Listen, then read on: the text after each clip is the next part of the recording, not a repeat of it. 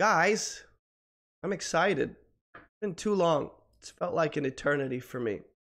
Haven't been able to do live stream for the past 3 days. We haven't done one since Saturday.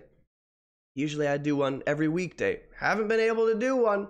I've been sick. So we're back. We're in Ephesians chapter 4. Let's go there this morning.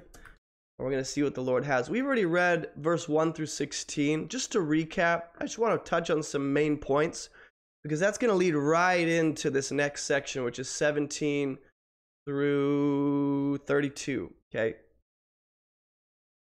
If my voice cracks, it's not puberty. I'm not 12. It's because I'm sick.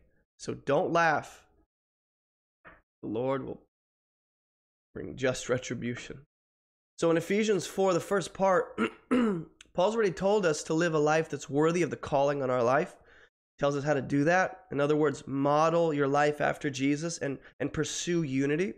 He's already talked about how we are one in the Spirit. We have the same God, same Savior, same Spirit, same salvation, same faith, same call, same baptism, all that. So he talks about how we have a lot in common. And the first half of chapter 4 is to promote unity in the body by magnifying Jesus in the mind of the church. Because when everyone is modeling their life after Jesus in the church, and everyone's going after him and pursuing him, and he's the desire of their heart, when that's the case for the church, well, you're going to have unity, because you're going to have common ambition, common purpose, common desire, right? Common love, common character. And what Paul has emphasized already is, look, build up the body of Christ, right? Pursue maturity and speak the truth in love. And that's going to promote unity. And look at Jesus, who descended into our world in order to ascend high in victory to give us gifts, the gifts of the apostles and evangelists and shepherds and prophets and teachers. Okay, so all these different ideas, okay, just to lay it out for you. What Paul is doing in chapter 4 is he's trying to promote unity in the church by saying, look at Jesus, look at the humility he demonstrated, look at how high he ascended to give us gifts. He's given us gifts to build up the church. We're to build each other up, strengthen each other, speak the truth in love, and let's promote godly unity where everyone is serving one another and laying down their lives for each other, okay? So with that in the background of your mind, as you read this next section, okay, you really need to hang on to the idea of unity in the body. That's what Paul is after. But he's going to shift a little bit and pause. He's going to hit pause on the whole unity thing. And now he's going to say, look, in verse 17, now this I say, and I testify in the Lord. I'm a witness to it, okay?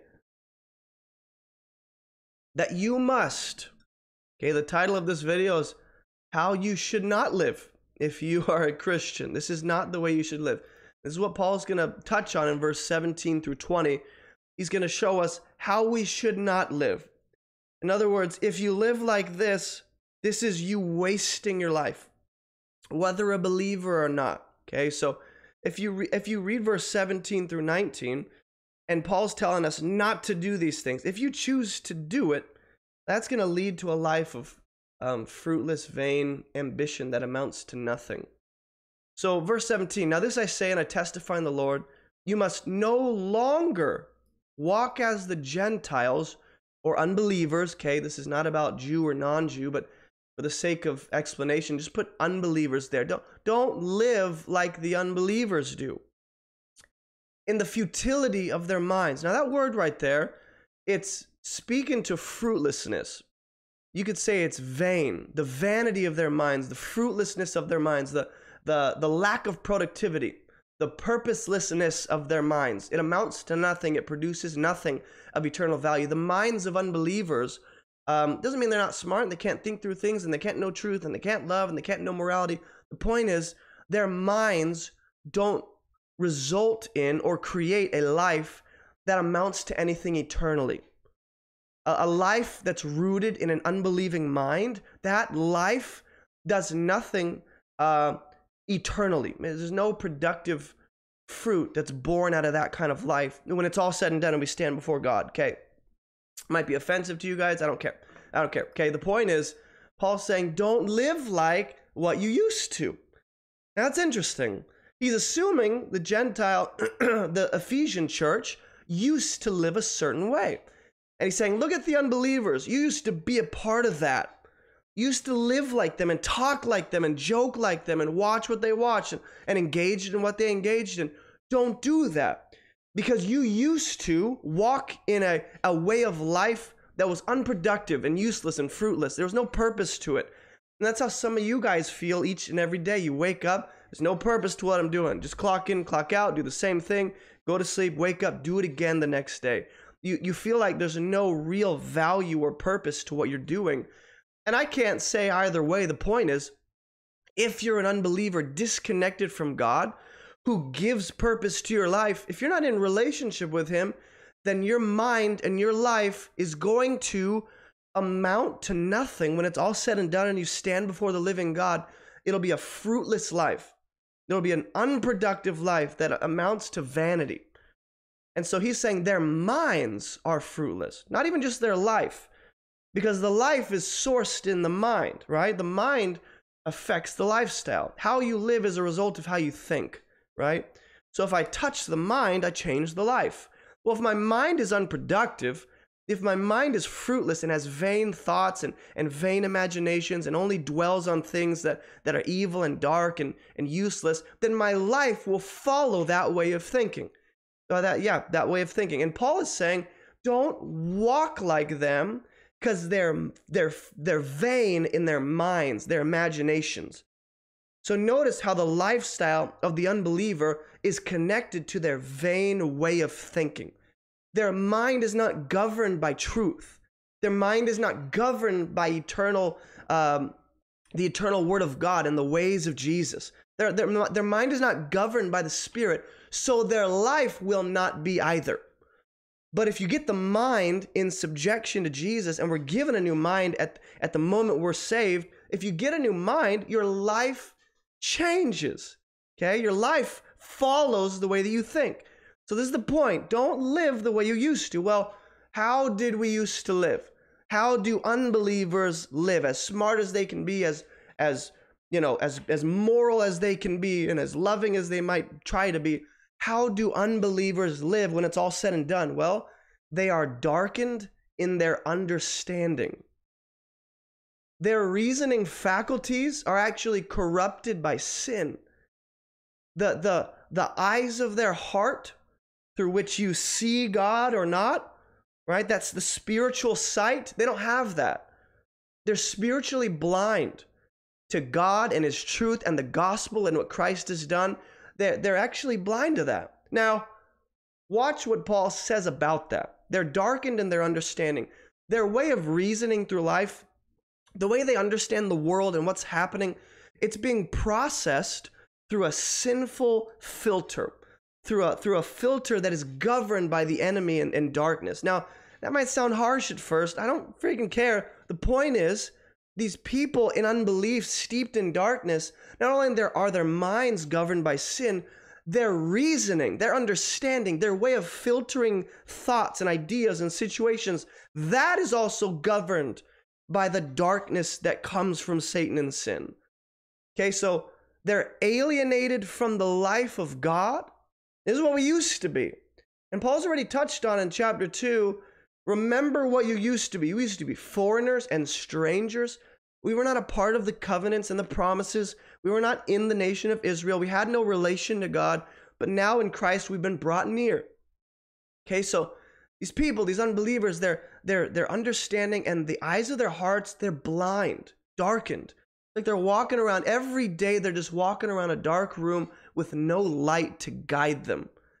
They're alienated from the life of God. They're cut off, separated from God, who is life, who gives eternal life. They're separated from him because of their sin. Because sin cannot dwell in the presence of a holy God. Darkness cannot dwell in the presence of light. One's going to overtake the other, right? And so the light of God, who is perfect righteousness and holiness, any darkness, any sin in his presence is not compatible. It gets obliterated. And so they're cut off from God, who is life and light, by their sin. This is just a description of not just how we used to live, but think of any unbeliever in your life.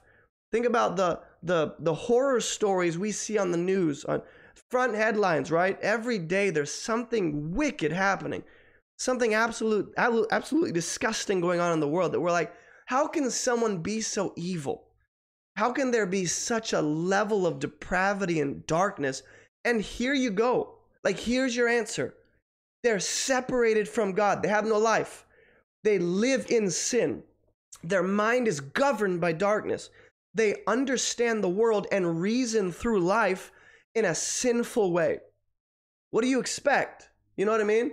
Like, what do you expect? They're alienated from the life of God because of the ignorance that is in them. And then you go, oh, see, they're ignorant. It's not their fault. No, watch. The ignorance is a result of something.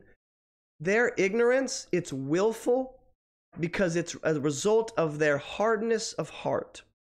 In other words, these people who are currently darkened in their understanding, they've decided to harden their heart against the truth of God's word. They've rejected the gospel. They don't want to believe. They've heard it, they've entertained it, they've thought about it. I don't want to believe that. I don't have reason. I'm not going to pursue, the reasons why people believe and research. I'm going to just treat it like it's just another fairy tale. And they're hardened. When you harden your heart enough, you fall into deeper and deeper depravity. You get into a deeper life of wickedness and sin. Along the way of a person's life, God gives opportunities to believe the gospel. He'll send a pastor. He'll send just your everyday believer. He'll send a billboard with The Chosen on it where you go, is Jesus the real deal? Any little breadcrumbs that would lead you to God. People reject that enough, they're being willfully ignorant of the truth. They don't want it. They don't want anything to do with it. And their sin separates them from God when God is trying to lead them back to himself. This is the life of an unbeliever. Here's how to waste your life. Live darkened in your understanding. Live separated from God. Be ignorant to the truth. Like, harden your heart against the gospel. That's how you waste your life. That's how you end up in deeper darkness. That's how you end up in the kind of depression that overtakes you and leaves you purposeless, and you go on a psycho, rampage. This is how you get there, okay? Is you continually reject the gospel and just live in sin. Whatever craving you have, follow it, right? Whatever desire you have, whatever sinful passion you have, just give into it. That's how you waste your life, and that's how you end up in deeper darkness. But this is how you should look at this and go, I don't want to live like that. Something inside of you should go, I don't want this. If you're nodding your head going, yeah, I love this, you're a sicko. But if you're shaking your head going, I don't want this, that's a good sign. This is how believers should not live. I should not let my understanding be darkened, right? I should not wander away from the God who has saved me. I should not live a life that's contrary to his will, right? I shouldn't harden my heart to the truth and harden my heart to the Spirit of God convicting me, and when he's telling me not to do something, I do it anyway. I should listen. I should be sensitive to the leading of the Spirit. Okay, so verse 19, they've become callous. When you work out enough and you get calluses on your hands, that's the idea here. Their heart has progressively become more and more hard and callous. So that there's another layer of hardness to break through with each opportunity they have to hear the gospel. When they reject it, there's another layer of hardness that someone's going to have to break through. And they're hardening themselves. That's what's happening here. Just like Pharaoh, they're choosing to harden their own heart against the truth. They've become callous. They weren't callous to start out with. This is something that happens over time. Read Romans chapter 1. Now watch this. As a result of their callous rejection of the gospel and refusal of God's offer of peace, as a result of that, they've given themselves up, not to God for salvation. They're not going, here I am, I'm yours. They've given themselves up to sensuality. This is another level of sin. This is wicked. Let's pull up the word. Sensuality. It has more of a sexual connotation to it. He said sex. Ban him. ban me. Okay, the word sensuality here literally means, oh, thanks, even more complicated words. Licentiousness, wantonness. It's like, just give me a simple definition. BibleHub.com. My goodness. When you explain a word with a harder word. Sensuality, let's just go. The enjoyment, expression, pursuit of sexual pleasure. There you go. Told you it has a sexual connotation to it. That's the idea here. So instead of the person going, I'm yours, God. You made me. You give me life. You sustain me. You give me breath. You give me salvation. You gave me your son. You're worthy. You're the only one that's deserving of my life. Here I am. Instead, they're laying themselves down at the altar of sexual pleasure. And they're going here. They're giving themselves up as an offering to any sexual craving, any sinful desire they have. And they're going, oh, I'm giving me up to you. Use me, abuse me, whatever you want to do. Whatever craving, desire, or passion they have. I know that image is a little like, but the point is you should see that and go, I don't want that. Anytime we give into sinful desire that is contrary to God's word, right? You're forfeiting yourself over, almost submitting yourself as a willful slave to that desire. Saying, here, desire, use and abuse me. Whatever consequences come my way, I don't care. I just want the pleasure. I want the enjoyment. I want the temporary gratification that comes with disobeying God and living in sin in this moment. I want it. And you give yourself up. That's the idea here. Instead of giving yourself up to God and saying, here I am, Lord, I'll listen to you. I obey your voice because you lead me into life.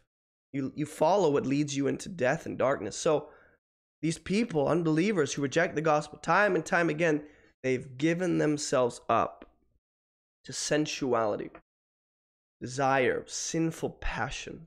They are greedy to practice every kind of impurity. What?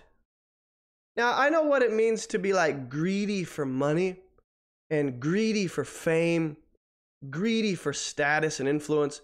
But when you are greedy for impurity, what does that even mean? Like when you are so obsessed with sin and satisfying every desire of your imagination, you're actually greedy for more darkness. It's like, here's the idea. It's these people aren't satisfied with the level of sin they're currently in. They need to go deeper. They need to be, even more depraved. Like, this sin isn't enough. How do we get more dark? They're greedy for another level of impurity. They're not just waiting and like eager to practice sin. They're looking for opportunities to like do worse things. And you look at our world, you look at the news headlines and you go, yep. Yeah, I see that. I see that, like what happened in Texas, which I'm still in unbelief. I have a 5-year-old and a 2-year-old. You can imagine how close to home that hits. You wonder how people get there. Here's your answer. Here's your answer. They reject the life God gives. They reject the truth time and time again, and they get into deeper and deeper darkness with each rejection. Now, you and I, as believers now in Christ, we used to be in that darkness. Praise God, He pulled us out, right? By His grace, He pulled us out and brought us into the light so that I'm no longer susceptible and vulnerable to that kind of depravity. I am still tempted by sin, but praise God, I have a new mind, a new heart, a new way of life, a new nature that is like, I'm filled with the Spirit, right? I'm a new creation in Christ, and I'm in the light, and I'm in life. I am now in a place where I'm opposed to those things.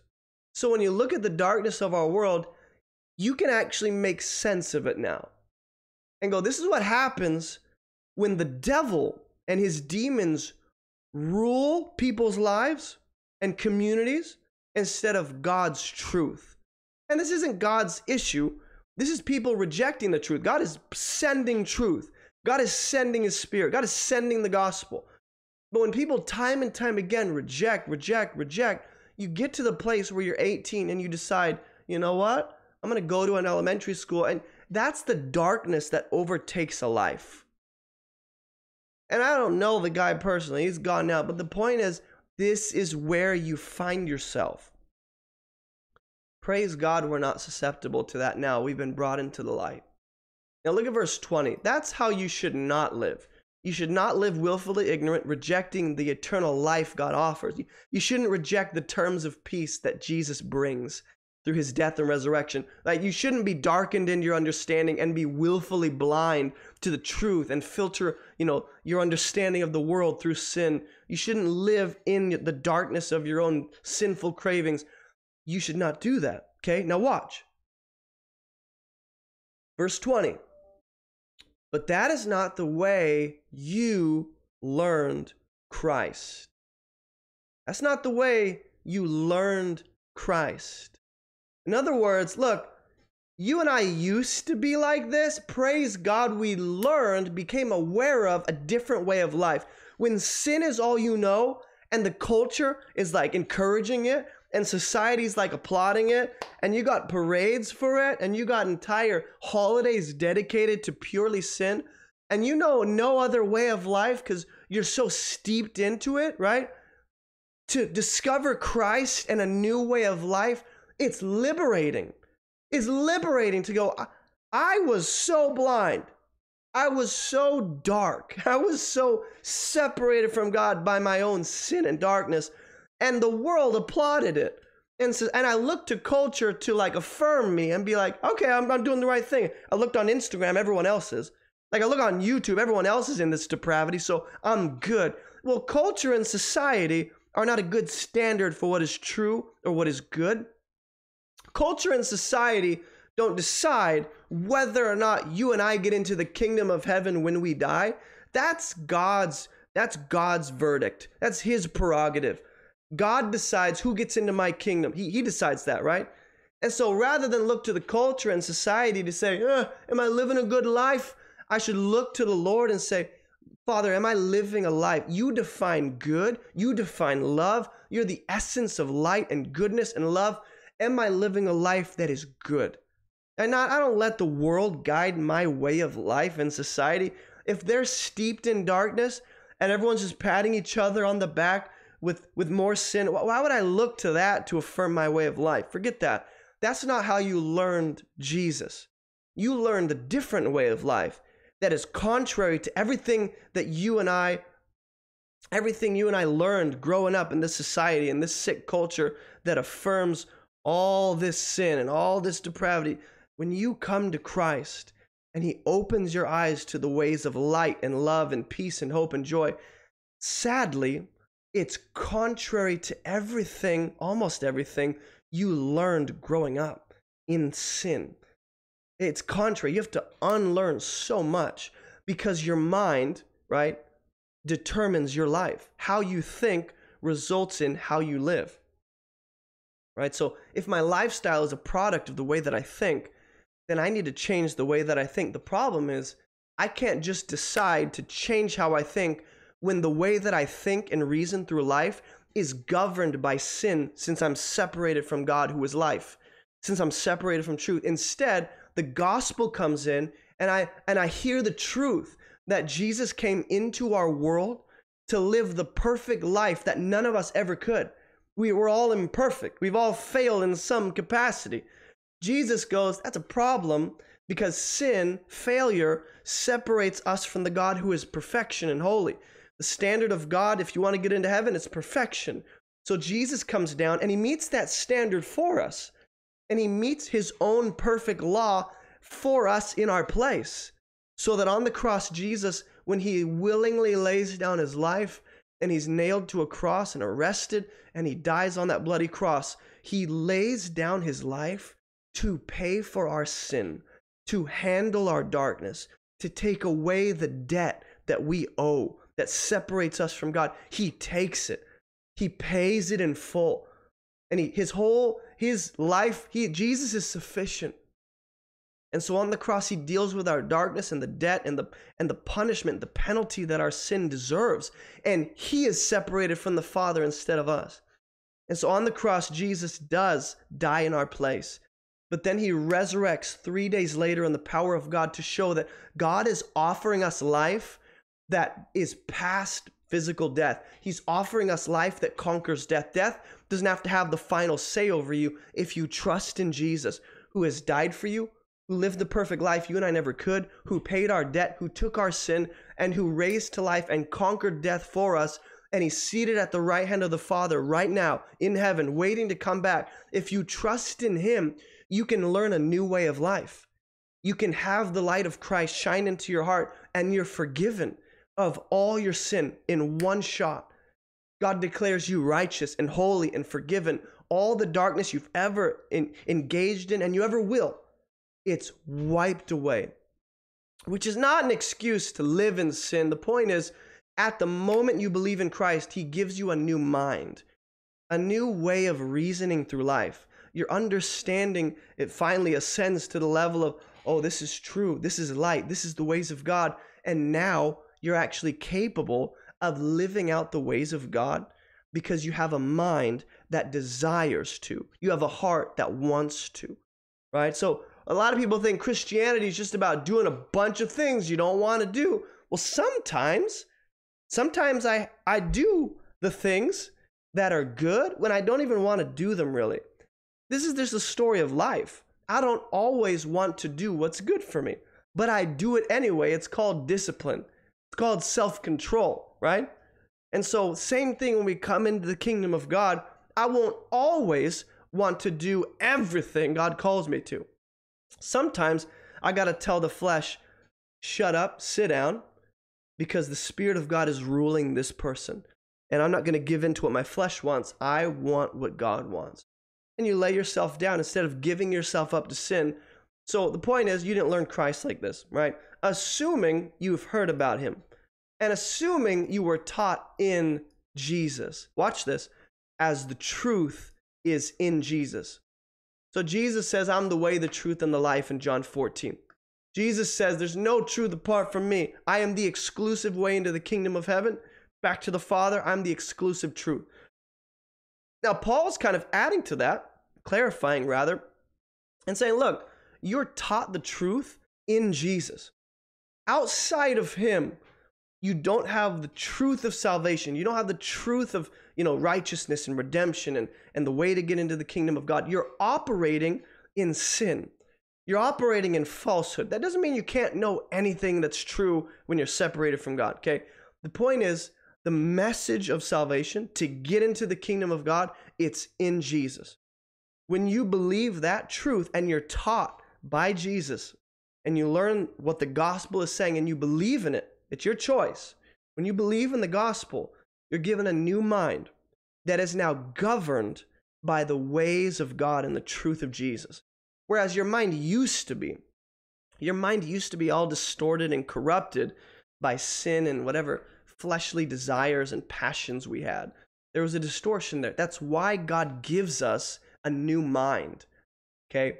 Now here's what Paul's saying. You didn't learn Jesus like that. If you ever meet a Christian that affirms sin, and they're like, look, Jesus died for us so you can live in sin. It's fine. It's okay. If you ever meet a Christian like that, you should question whether or not they really believe in Christ.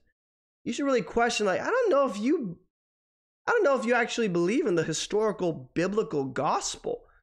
If you're affirming sin and you're okay with what Jesus had to die for, I don't know if we're following the same God.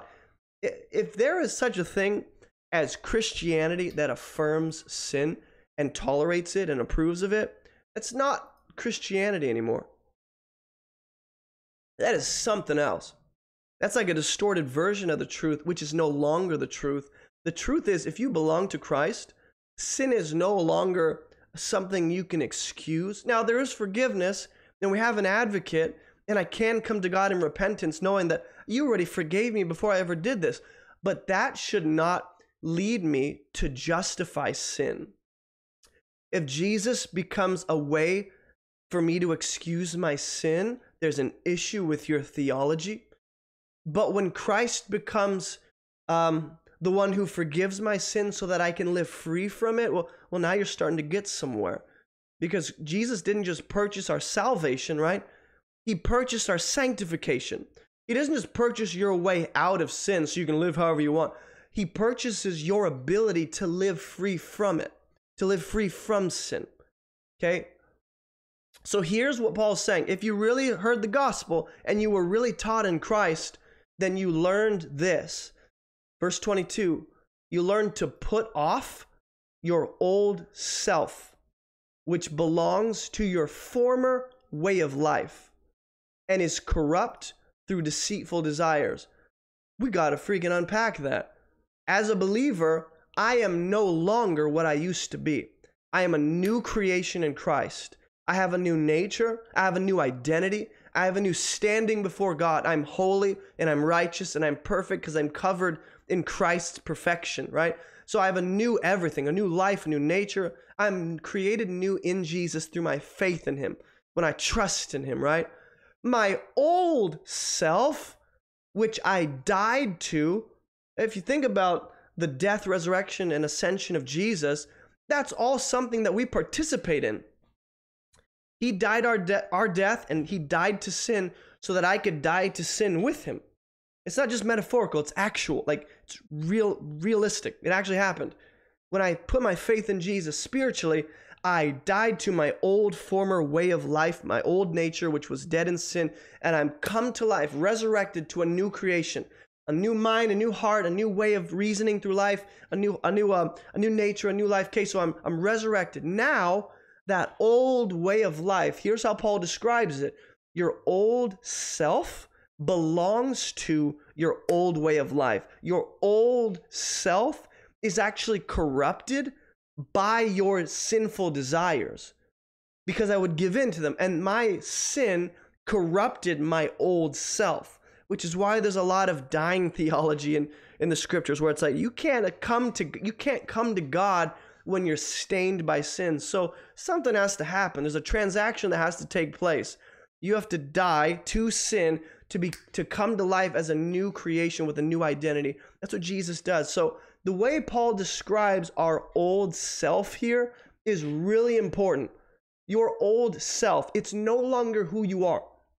Even though you and I did used to sin, and even though I still struggle with sin, I am not defined by my sin. I am not defined by my failures or my weakness.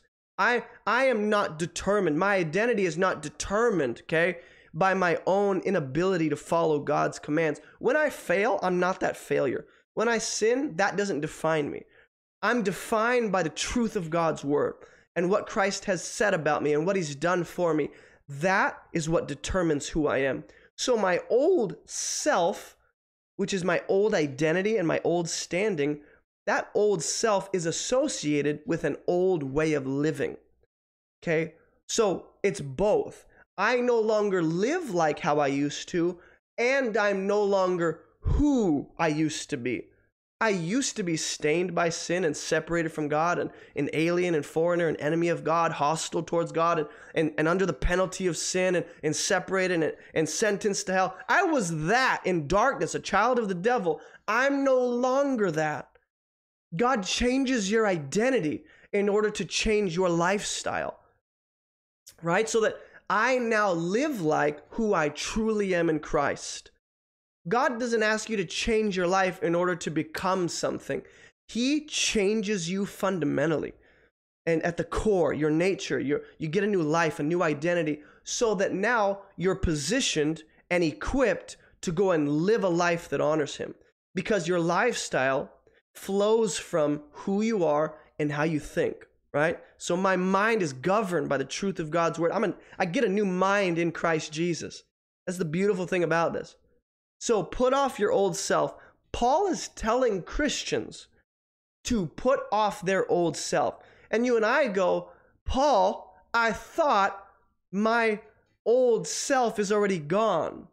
You're telling me I got to put that off? So is it gone? Or do I still have to choose to put it off daily? And Paul would say, yes. And you go, that doesn't answer my question, Paul. Is it gone, or do I still have to put it off? Paul would agree, yes. The point is, your old self is dead.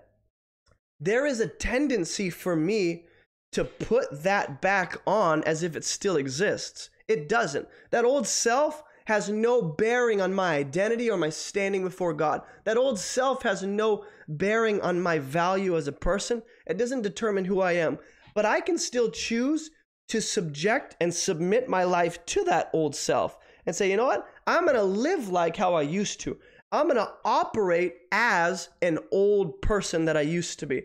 I'm going to identify with my old self and choose to think I'm sinful and think I'm an enemy of God and think I'm somehow under condemnation.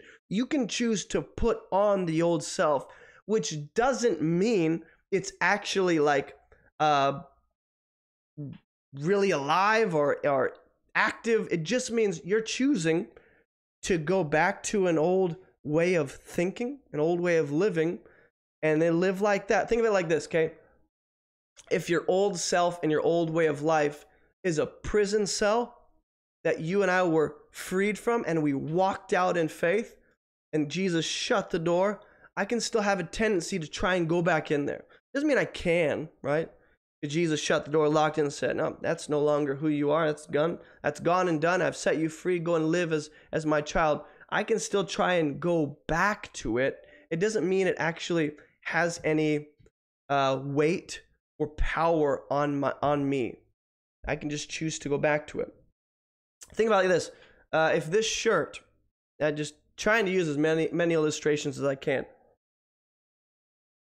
I can choose to, when I get up in the morning and I'm like, what am I going to wear today? I can choose to put on whatever shirt I want, okay? Let's just say each of those shirts represents a way of life. Well, I can put on this shirt and live like Jesus. I can put on this shirt and live like Jesus and approve of sin. I can put on this shirt and live like the world and do nothing, have nothing to do with Jesus today. So you and I get to choose, what am I going to put on in this very moment? Am I going to put on the shirt of my old self and old way of life, even though I can just take it off? Or am I going to put on Christ? Now, here's what you have to understand. Whether or not in this moment I choose to put on Jesus or not, choose to put on the world or not, that doesn't determine the verdict God has already made about me. In other words, it doesn't affect my salvation. I know some people are like, hey, look at verse 22. Put off your old self, which belongs to your former manner of life, okay? He's telling us to put off our old self. If he's telling Christians they still have the ability to put on their old self, he's not saying they can get unsaved and walk away from, again, this is just another conversation, and lose everything that they have in Christ all of a sudden. The point is, I can choose to think like and operate like I used to. That doesn't change who I am in the sight of God. That doesn't change the salvation I have. That doesn't change what God has declared about me. Okay, the point is, I still have free will to put on the new self and live like Jesus in this moment, or lash out in anger and bitterness and lose my cool and operate like the world and how I used to be. There's a moment-to-moment decision, opportunity you and I have to choose to operate like Jesus and function like him or not. But that momentary decision of am I gonna embody the ways of Jesus or not, that momentary decision doesn't affect your eternal destiny. Okay, you've already placed your faith in Christ. So I don't want people thinking like, oh my gosh, I can't go to heaven unless I every day, every moment put on Christ and reject the old self. No, when Jesus says, look, if you want to come after me, you have to deny yourself. Deny yourself.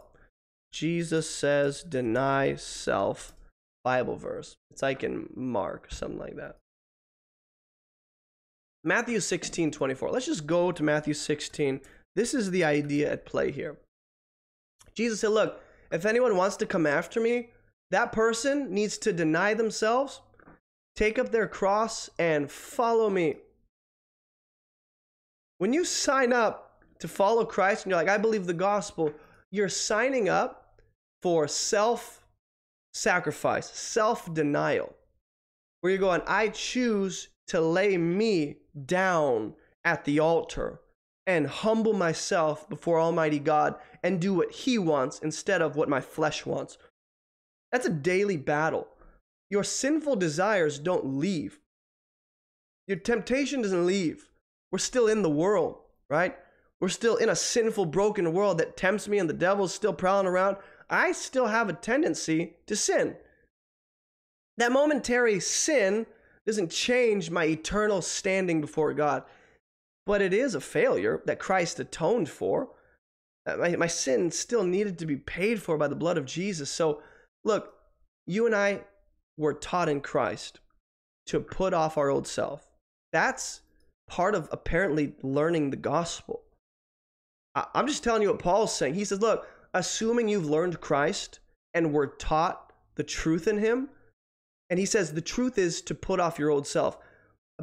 The assumption there is when I hear the gospel, I should hear some element of self-denial. I'm not adding Jesus to my current way of living. When you believe in the gospel, you're not adding Jesus to your old way of life, to your life of sin. You're not saying, well, I'll make a space for Jesus, but I still have all this sin I'm okay with. I'm going to live how I want. You don't live how you want.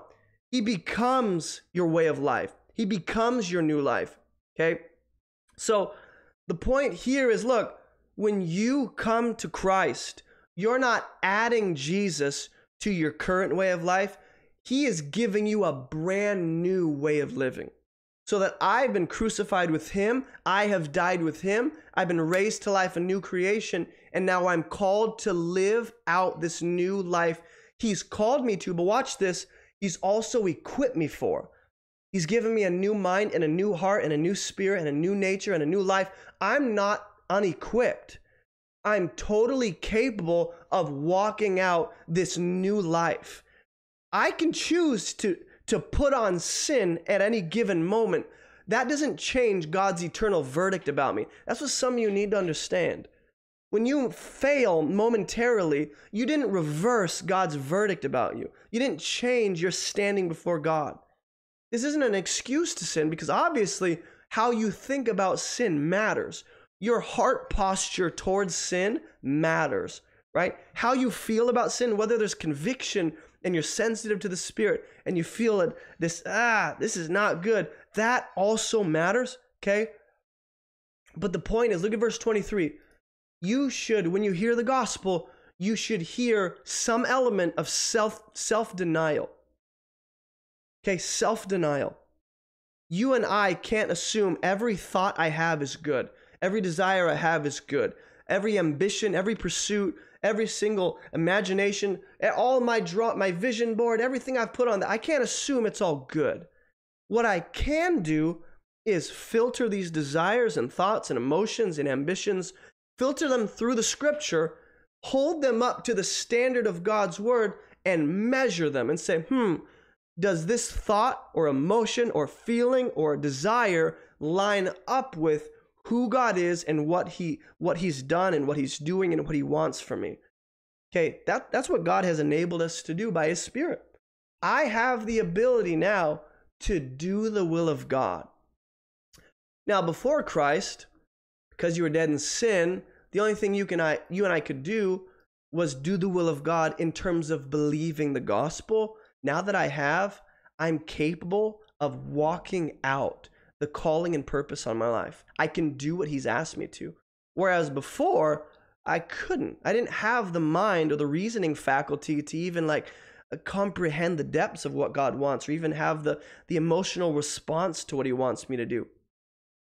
Okay, so verse 23, I just want you to understand, if you've ever heard the gospel preached and there's no element of lay yourself down, deny sin, forsake your sinful life, it was an incomplete gospel. Because what people are saying when they deliver the gospel and they don't talk about self-denial, they're just saying, look, Jesus just wants a part in your life. You can live how you want. He just wants a little piece of you. And you're like, I can make room for that if I get into heaven. I can do what I want still. I can just attach Jesus' name to my old way of life. Sweet. It's not Christianity. It's sick, and it's sad, and it's sadly approved of by so many churches across the planet. This is what Paul's saying. Look, if you learned Christ, you should have learned to be renewed in the spirit of your minds. So watch this.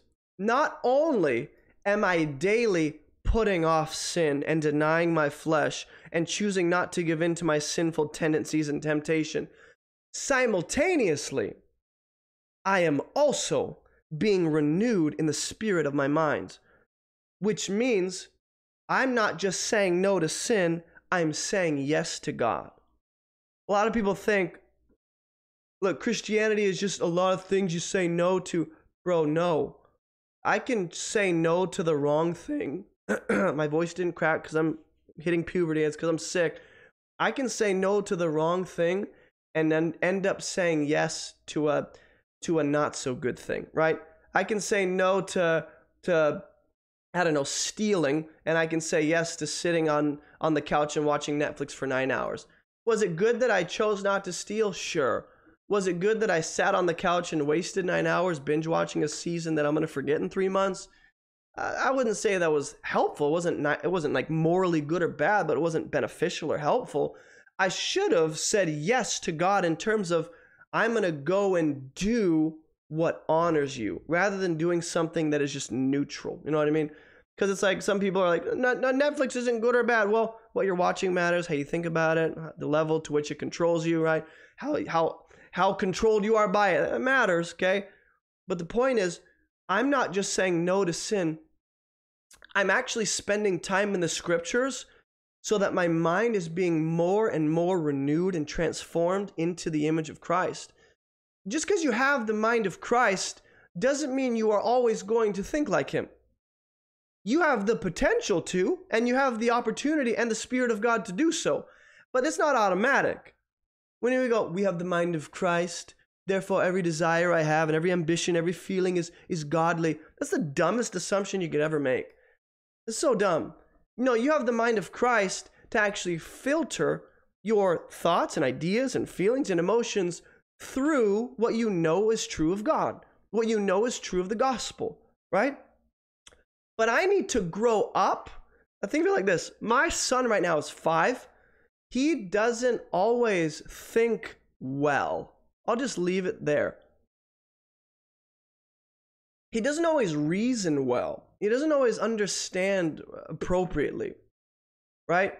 As he matures, his ability to reason and understand is going to mature as well.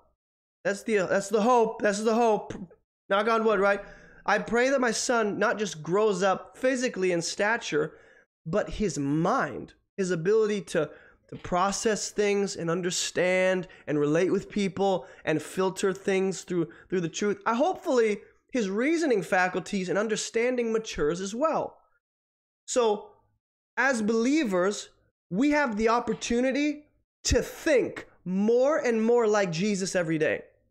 I have the ability to actually be less vulnerable to sin. And you and I go, no, there's always temptation. I didn't say there's not always temptation. Verse 23 says, be renewed in the spirit of your minds.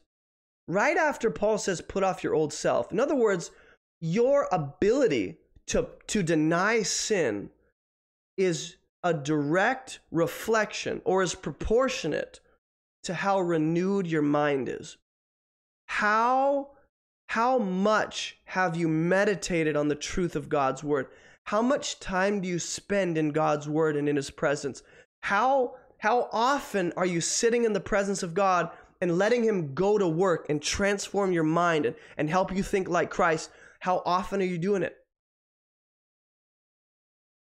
How much maturity have you seen in the way that you think?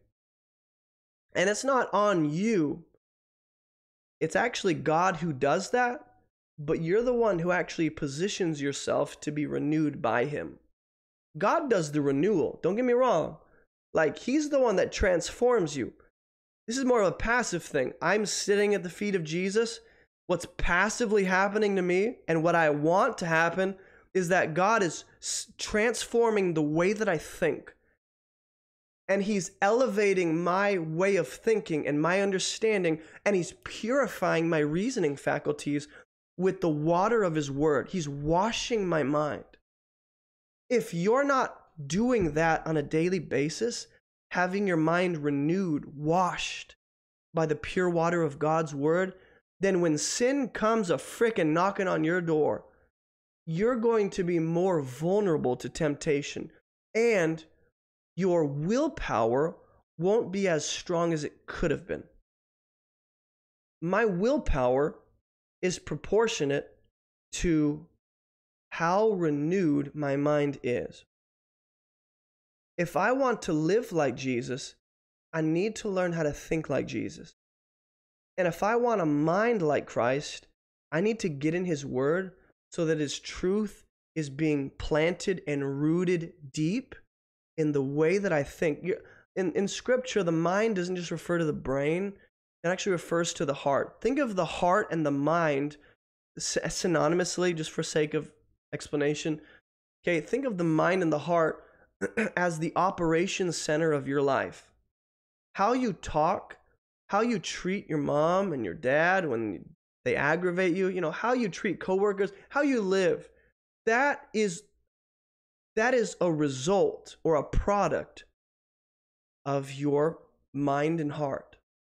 So if I purify my mind and my heart, not me, but if I put myself in a position by opening God's word, if I put myself in a position where God is purifying and renewing my mind and heart, then when the flesh tries to creep up and that old way of life comes knocking on your door, I'll be stronger to say no and put off that old self, because my mind has been renewed and refreshed to be capable of saying no to that sin. I'm not saying you don't have the opportunity unless you're renewed. I'm saying you're more likely to, you're stronger to resist sin when your mind is governed by the truth of God's word. So for those of you that are like, I don't have a devotional, I don't read my Bible, it might sound harsh, you're screwing yourself over. That's like as blunt as I can put it. Like, you're screwing yourself over when sin comes knocking on your door. Yes, you have the Spirit of God. Yes, you can say no, but you'll be more likely to say yes to sin because you haven't let the Word of God purify your mind.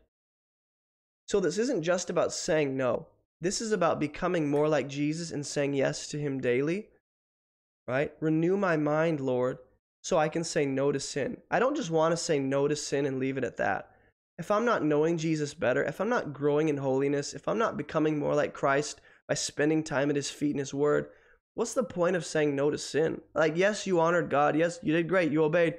But like, you're not making progress toward him. You're just staying there. And it's like, you're not moving forward to God. You're just staying there and keeping the enemies away. When God's like, no, like fight off the enemies with my spirit and the strength I give you, but make progress toward me. Now, verse 24, here's a third element. Here's a third element to this thing. Put on the new self, created after the likeness of God, in true righteousness and holiness. Now, this is what Paul says. Look, he goes, put off your old self. Be renewed in the spirit of your minds. Become more like Jesus in the way that you think. Let God transform your mind. And put on the new self. And you're like, that's 3 things. That's the trifecta. I could barely do one. And God's going, you got this, buddy. I'll do it with you. We often think like what God calls us to, he's not participating with us. He just leaves us on our own and we're screwed. No, God's with us. He doesn't just equip us to do it. Like, he goes before us. He's with us. His presence is like really there when we're doing these things. So when he calls you to say no to sin, become more like Jesus, and put on the new self, and you go, that's a lot. And God goes, exactly. Lean on me. Lean on me for the strength to do that. Don't think you can do this in your own strength. Don't think you can become more holy and resist sin and embody the ways of Christ in your own human willpower. It's not just about your strength. It's about you admitting weakness so God can be strong through you to actually do this. So put on the new self. Look at how Paul describes the new self. Watch. This is very intentional. I'm gonna bring you back to Ephesians 2:10. If you guys want to cheat ahead and just go to Ephesians chapter 2, verse 10, go there and see if you see the connection I'm going to make. Paul says, put on the new self, put on the shirt.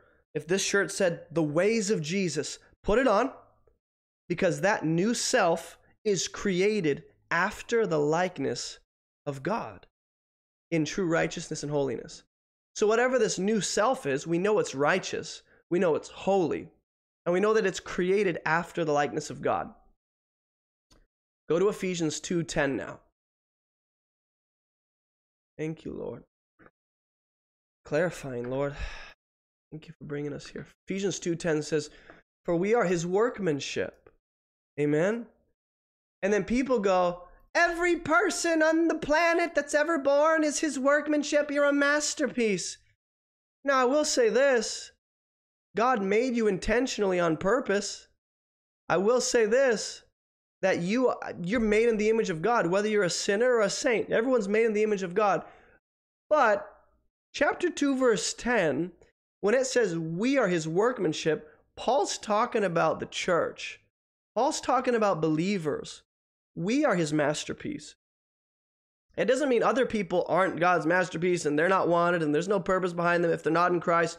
The point is, we as the church, we're a masterpiece created in Jesus for good works. There's the good works. There's the good works that you're straining to do on your own. There's the good works that you're stressing to do. And you're trying to do by yourself without God's help. And you're relying on your own strength and your experience. And you're saying, God, I got this. When God said, no, these good works have been prepared for you to walk in. But I've fitted you for that to rely on me to do it. Some of you are straining and stressing, overwhelmed, burdened by what should be enjoyable. Like walking in the good works God has for us, that should be enjoyable. And some of you are crying in the background because you think God's holding you hostage. He's like, you better meet the numbers this week. You think God wants, he's this angry boss that just wants results. And he's just like, give me the results. Come on. And you're like, I'm trying. He's like, come on. If you don't give me enough, you're not getting into my kingdom. And I want to liberate you a little bit and say, that's not our God. The good works he's ordained for us to walk in are to be enjoyed.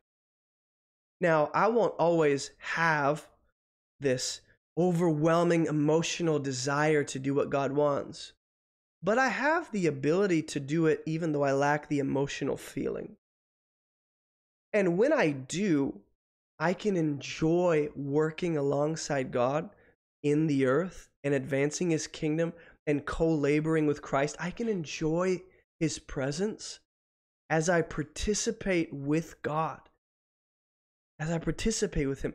The good works God calls you guys to, not only has he equipped you for, not only has he fitted you for, but he's given you the mind and the heart and the new nature to effectively do it. And he's given you his very presence so that you would cling to him the whole way through. If you're going to effectively walk out the good works God has called you to, you're going to need to admit weakness and stop straining and rely more on God than you do on your own intellect, on your own strength. This new self was created after the likeness of God. That's what Paul is referring to in Ephesians 2. We're created in Christ Jesus as a masterpiece for good works that we can enjoy. Obedience should be enjoyable. I'm not saying it won't be difficult. I'm not saying it won't be this really hard struggle at times. It's enjoyable to bring him glory. It's enjoyable to walk in the good works that he's created me for. It's enjoyable to put on the new self and live righteous and live holy. A life of holiness is not burdensome. If it's burdensome, you're probably doing it without God's help and you're relying on yourself. What makes it enjoyable is the fact that He's with me hand in hand the whole way through it. It's not even that the good works make it enjoyable. It's God's presence make those good works enjoyable. So put on the new self.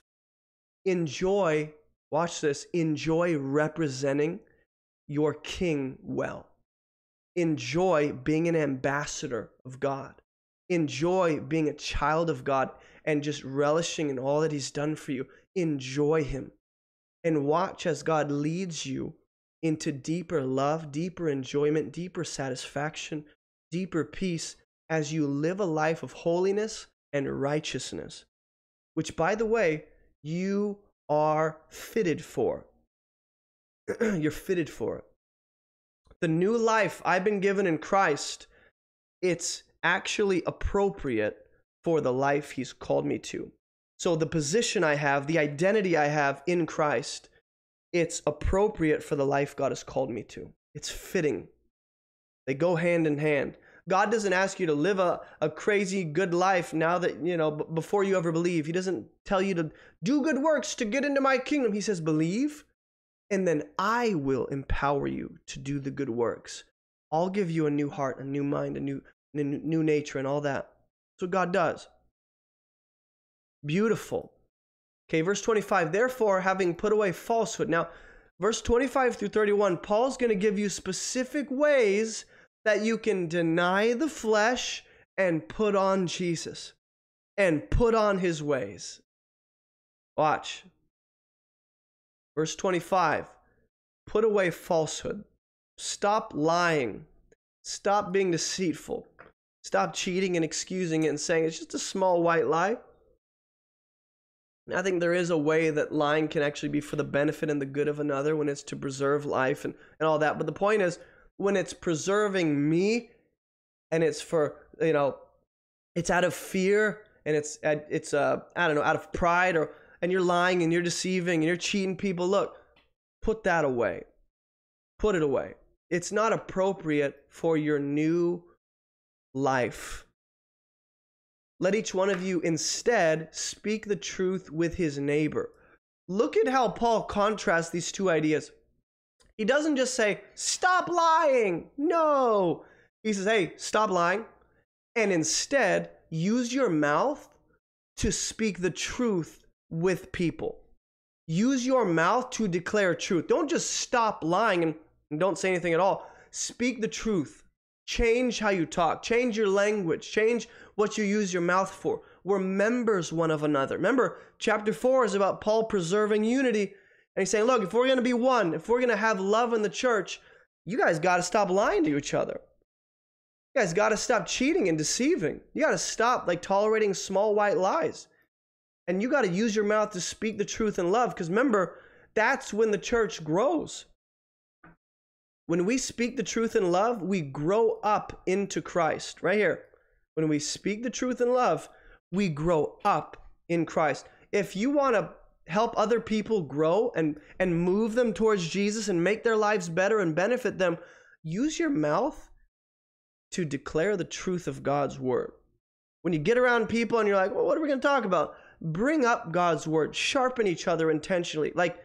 You got to make it awkward. Sometimes that's what it's going to be, okay? Sometimes you got to awkwardly insert the word of God and be like, this reminds me of my daily devotional, and encourage, sharpen, exhort, right? Convict. Use the truth of God's word to bring maturity. Bring maturity. Be angry and don't sin. Interesting. So is this an excuse to be angry? I don't think so. He says, be angry and don't sin. Don't let the sun go down on your anger. So staying angry is an issue. Staying angry is a problem. Being ruled by my anger, right? And giving myself over to anger, not ideal. So I don't think he's saying, hey, be angry, just don't let it control you. Because how do you stay angry and kind of manage anger without being controlled by it? Let's just think through this. Verse 27, give no opportunity to the devil. Apparently, the kind of being angry here is just an opportunity to sin and not sin itself. Anger is a temptation. The initial feeling of anger, that's not sin. Whether I let that anger rule me and govern my decisions, if I submit myself to that anger, now I've actually given myself over to sin. Because I'm never going to do anything good out of human anger, right? Be angry and don't sin. Don't let the sun go down in your anger. Give no opportunity to the devil. The devil will find an opportunity through your initial anger, that initial response. I can't control how I react to what someone else does, but I can control whether I let that initial response govern my next decision. I can choose to do away with it, or I can choose to come under it. Okay? So don't let anger govern your life. Apparently, that's not ideal for the believer. What Christ has created us to do is not to live in anger. So anger is not appropriate for the lifestyle of a loving believer. It doesn't mean there's never going to be any element of righteous indignation and passion and zeal, but this is the kind of anger. I guess we'll keep reading, okay? Let the thief no longer steal, but rather let him labor, doing honest work with his own hands, so that he may have something to share with anyone in need. So watch. I love how far Paul has taken this. He says, look, don't just stop lying. Use your mouth to communicate truth. Don't just stop stealing. Instead, go and get a job, not just to supply your own needs, but for the purpose of supplying someone else's needs. That's a radical difference. To say, I used to steal. Now I work extra hard so other people have more supply, so other people's needs are met. That's a complete change. Apparently, that's appropriate. Let no corrupting talk come out of your mouth, but only what is good for building up. Now, a lot of people will assume corrupting talk here, they'll define it how they want. All I'm saying is corrupting talk defined here in this context, corrupting talk is what tears down. It doesn't fit the occasion. Instead of it giving grace to those who listen, it doesn't give grace. So here's how we can for sure define corrupting talk. It pushes against. Here's what we say. If the kind of talk we should engage in builds the church, then the kind of talk we should not engage in, that's what tears down the church. So just ask yourself, this doesn't have to be, this can be swear words, this can be certain jokes, this can be like saying something under your breath or choosing to say that when you know you shouldn't have. Anything I say that it is going to tear down and is intended to tear down, like goes against the growth of that person. Think of it like this. If you're trying to grow in Christ, I should complement that growth and I should do what encourages that. Apparently, I can say things that can't think of the words because I'm sick. I can say things that push against that growth and slow it. And Paul's saying, don't let that kind of talk come out of your mouth. Let your words give grace to those who hear and build up, strengthen, edify, encourage. That's a good way of knowing, hey, should I say this or should I not? Well, is it going to encourage? Is it going to move them more closer to Jesus? Is it going to give grace to them? Is it going to stimulate their mind to think more on Christ? Is this going to encourage growth in them? If not, don't say it. There are some words that you're like, well, it's not going to do anything bad. Well, if it's unhelpful and it's useless, why say it at all? And there are some ways that you can legalistically take this too far. But the point is, I think as a church, we can at least be more mindful about what we say and have a higher standard for the words we let come out of our mouths. Don't be legalistic, but don't have such a low standard that you tolerate things that God's like, that's not okay. And don't grieve the Holy Spirit of God, by whom you were sealed for the day of redemption. Now, to grieve here is just to sadden, to disappoint. It's not the Spirit of God's like, you know what, I'm out. You grieve me, I'm leaving you. That's not what's happening here, because it actually, Paul clarifies, well, you're sealed with the Spirit for the day of redemption. So if Paul wants to let us know, hey, the Spirit of God might leave you, he wouldn't have tagged that on. That'd be unnecessary. That'd push it. That kind of work against what he's trying to do. He says, look, you were sealed for the day of redemption, which apparently is a coming day when we're all going to stand before God and we'll be fully, like, we'll see the full realization of our redemption, right? That's coming, and the Spirit of God guarantees that for me. He's the sign, he's the down payment, he's the assurance that on that day I'm going to stand redeemed. Now, I can still grieve the Spirit of God inside of me. I can still disappoint him by not doing what was honoring to him. I can choose not to submit myself to the leading of the Spirit and do what honors him, and I can choose to grieve him. That doesn't change the fact that I'm sealed for the day of redemption. It just means don't do it, you dummy, you know? And apparently this grieving of the Spirit is connected to letting corrupting talk come out of my mouth. At least that's the flow of the statement. Is Paul saying, look, don't use your mouth to corrupt people. Don't use your mouth to tear down and work against the growth God is bringing in their life. When you do that, it grieves the Spirit of God. You're working against the work of God in his church. God's not just working in your life, working in the lives of your brothers and sisters. You should complement that instead of push against it, instead of working against it. Let all bitterness and wrath and anger and clamor and slander be put away from you, along with all malice. Malice is like this ill will when you desire something evil towards someone. Wrath, anger, clamor, bitterness, slandering is speaking, tearing someone down with your words, like kind of gossiping. Slander is to speak evil about someone. Malice is to have evil will about someone. And Paul's saying, let all of that be put away from you. And anger here is included.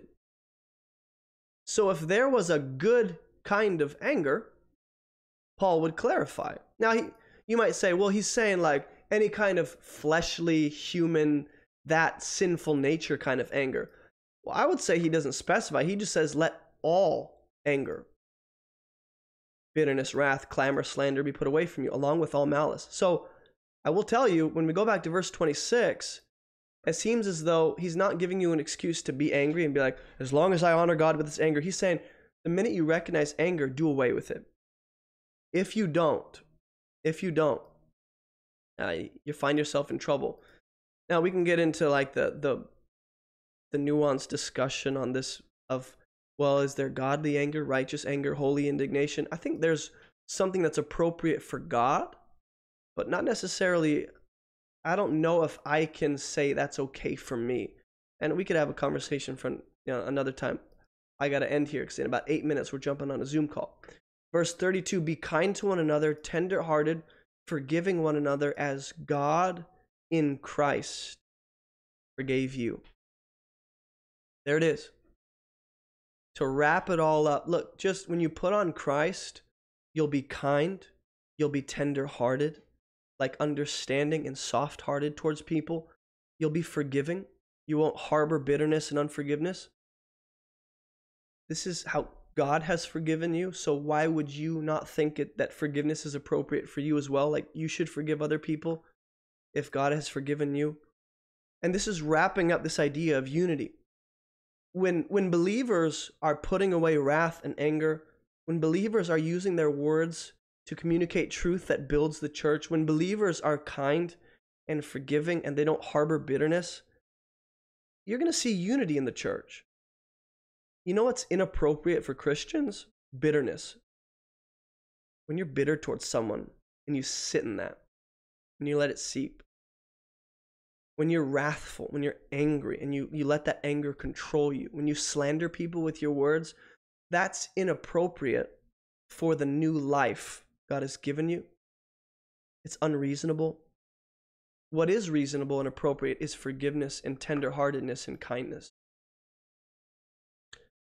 And that is the end of Ephesians chapter 4. Great work, everyone. We did it.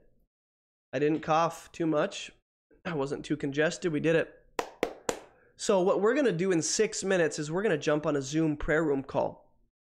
Everyone is welcome to join unless you're a troll. Trolls are not welcome.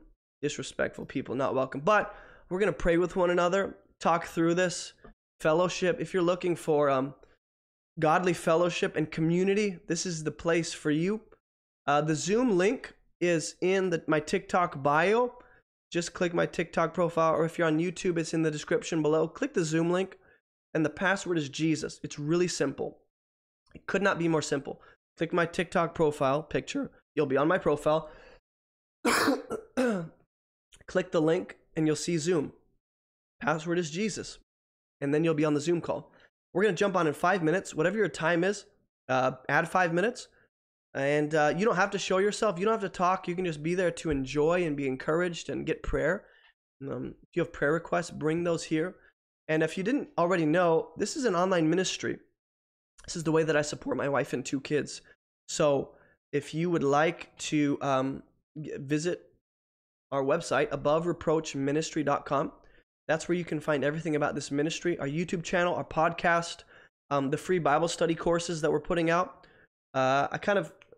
I'm revamping the Bible study program. Instead, there's online courses that you can now take. And what those courses are designed to do on the website is to help you trace a key word throughout the book of Ephesians and then allow you to look outside the book and really give you a holistic view of that word. So for those of you that don't know, every week I'm going to try and release a free online course, a free Bible study course, as well as a free devotional kind of commentary around that key word. Not only will you have an online course to build your Bible study skills and develop your skill sets, but there's also going to be a commentary I release that complements that. And so you should see that every week, starting next week. And then on the website, you can find my book, Fruitful. Boom. Our Discord community, which I encourage you all to get involved, like get in the Discord community. We have voice chats and discussions, and we bring prayer, and it's awesome.